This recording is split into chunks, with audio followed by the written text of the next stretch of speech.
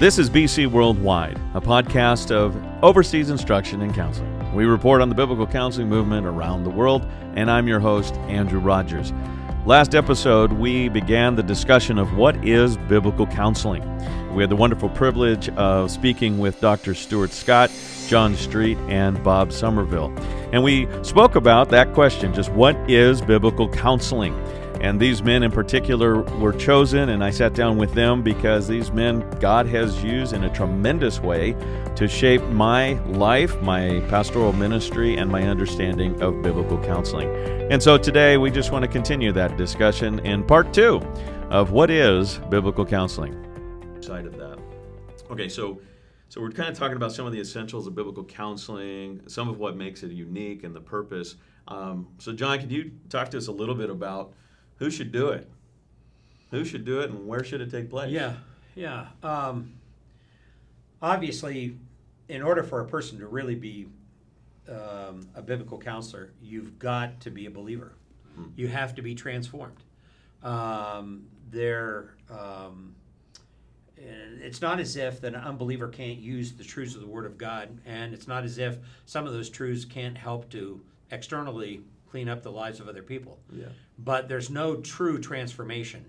In other words, sometimes we say, if you try to take an unbeliever and bring the Word of God to bear upon that unbeliever's life, then you may be able to clean up a few things in their marriage or get them to stop swearing as much or stop cursing as much, that kind of thing. But all you've really done is you've made him a really good Pharisee. Because now he believes in his own strength, he believes in his own righteousness, that kind of thing. But a true biblical counselor knows the importance of internal change that has to take place. And as counselors, we ultimately can't change anybody. We can't change a person, anybody. We are conduits of God's grace in a person's life in taking the Word of God and using the Word of God as effectively as possible, and then letting the Spirit of God bring about the real change that needs to take place in that person's life. It is the Spirit of God that's going to do that. So if you have a truly transformed counselor talking to a person who has genuinely been saved, and yet they're struggling in whatever area they're struggling in, whether it's with depression or anxiety or great fear issues. And by the way, a fear issue has really come up in our culture today, especially with epidemics and that kind of thing going on. But when those kind of things occur, then you bring the truth of the Word of God to bear on those issues. Show them where they are lacking faith and trust in the Lord. Show them what needs to be changed. And then the Spirit of God brings about change. Then it's tremendous because they are genuinely changed for all the right reason. And then they, of course, their external, their behavior changes, their attitude changes, but it changes for all the right reasons because they are genuinely committed to following what the truth of the Word of God says. That's what the Spirit of God in them wants to happen. Now, in fact, we were just talking about just a little bit ago the fact that I think that Stuart was talking about the fact that you can see a shift in biblical counseling towards dealing only with suffering people. All right, when you have that kind of thing shift where there's an overemphasis on one area there, where you can overemphasize sin or you can overemphasize suffering. But if you go overemphasize suffering, then that negates the gospel. Why does that negate the gospel? Well, because if all you're doing is talk about suffering, then we're all just victims. Yeah, we're victims of everything that's happened in this world. And certainly we can be receptors of wrong things that people have done, but then we decide how we're going to respond to that. But when we are victims all the time, then that takes out of the discourse and out of the rhetoric among Christians terms like repentance, contrition, atonement, forgiveness. If we're always victims, that's no longer talked about anymore. It seems like you just took out all the elements of the gospel. Yeah, that's exactly right. Yeah. And you've taken out all the elements of the gospel at that particular point. And now all you're talking about is, look how my circumstances or other people have victimized me. No, but even when I'm victimized, I'm a chooser. I choose how I'm going to respond to that in my heart and my attitudes and my thought life. And I have to be responsible even for those choices. When you're dealing with someone who's been physically or sexually abused, I just got off the phone yesterday dealing with a pastor who actually called me that had a really bad situation occur in their church with a young girl being sexually abused, not by somebody in the church, but by a distant relative. Mm-hmm. And when those kind of things happen, when I work with a young girl that's happened to, and I sit down, rather than kind of in the way the therapeutic community would do, they would re-victimize her. When you sit down and help her to understand from the Bible and help her parents understand that, hey, we live in a sinful world.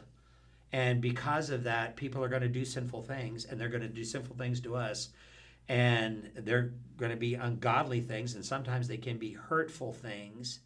I have found that kids respond to that. They're incredibly resilient. Oh, yeah, that's true. And the question is not why do these things happen to me so much as why don't they happen more often, given the biblical worldview that we have that goes on. We live in a sinful world, but by the grace of God, we would all be going through the same thing. Mm-hmm. And there is a sense in which everybody, by God's providence and standard, is taken through times of difficulty and suffering, and we have to suffer at the hands of what other people have done. Yeah. Ungodly people or even well-intentioned Christian people. So basic elements, again, for who should be doing it would be all believers. Yeah. So that kind of comes into play with what, Bob, you had brought up with Ephesians 4, because the fundamental work of ministry that we're trained to do is speak the truth in love. Right. And that's how God uses people to do that, to build up the church, to grow up into the full stature and maturity of Christ. Right. So there's a sense that we depend on the Lord. He's the one who qualifies us. It's His word that certainly gives us what is sufficient and necessary for our counseling. And can I jump in on that one other thing, too? Yeah, absolutely. There was one other thing, too. I want to say, not only must that person be a Christian, but they have to be well-schooled in what the Word of God says. Yeah. All right? And they've got to be able to use it and handle the Word of God in a proper way. 2 Timothy 2:15, we're supposed to study the Word of God and be competent at cutting it straight so that people understand exactly how the Word of God meets their problem. It's that intersection between that person's problem and the truth of the Word of God that real transformation takes place. Yeah, I appreciate that. That's a great transition to my question to you guys was going to be the area of, so how important is training? So obviously I've somewhat been a glutton for that. I've sat for hours with you guys. You've sat for hours being trained, and even to this day, as you all stand here as trainers, you still sit yourself underneath the ongoing preaching and teaching of the Word, the ongoing preaching and even teaching of others through conferences and other things of that nature. So how important is training? Well, I would take off of that and say that we're kind of right back to the beginning. What is the purpose of the Christian life? To be conformed to the image of Christ. What does Isaiah say about Jesus? Isaiah 9:6, He is the wonderful counselor. Therefore, if I'm going to be like Jesus, I have to learn about how to give wonderful counsel to others. Yeah. How do I learn that? Well, then I've got to know His Word. And I did a study where I said, okay, well, what did the word counsel mean when Isaiah used it in Isaiah? So in Isaiah 40:13 and 14, I found this verse, who has directed the Spirit of the Lord, or as His counselor has informed Him? With whom did He consult? And who gave Him understanding? And who taught Him in the path of justice? And who taught Him knowledge? And informed Him of the way of understanding? And chapter 41, verse 28 says, but when I look, there is no counselor among them who, if I ask, can give an answer. And the synonyms are, if you're going to counsel, you have to give direction, you have to inform, you have to give consultation, you have to give understanding, you've got to teach justice, you have to inform with regards to knowledge, you've got to give a good answer. Well, all of that means I need to realize that as a believer who has called to be a disciple, that I'm actually called to be a counselor, whether I like it or not.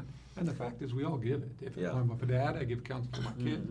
If I'm an employee, I'm counseling the fellow employee about how to do his job. And we're all counseling. And counseling is simply in-depth discipleship. And that purpose in there. So I've got to study the Word and grow in that ability and learn how to share it effectively with others.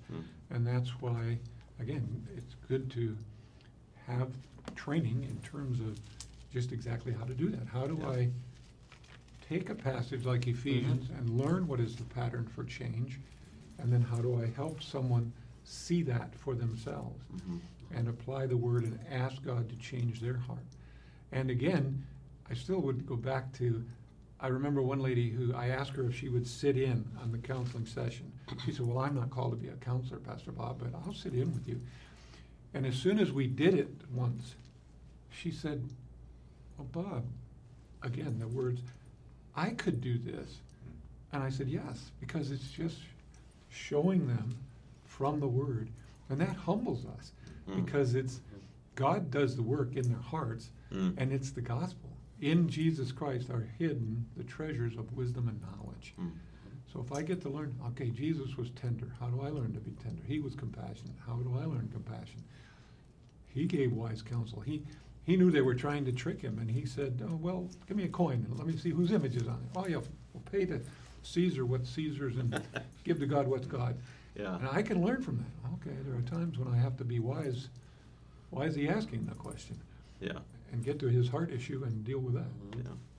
That's good. Yeah, Andrew, I think a verse that we all is near and dear to us when it comes about training was when Paul wrote Romans 15:14, and he penned that to all the Roman believers. Yep. And he said, I myself am satisfied about you, my brothers, that you yourselves are full of goodness, filled with all knowledge, and able to instruct one another. And that filled means to be under the dominating control of God's Word. It's biblical counseling it's built on theology, not psychology.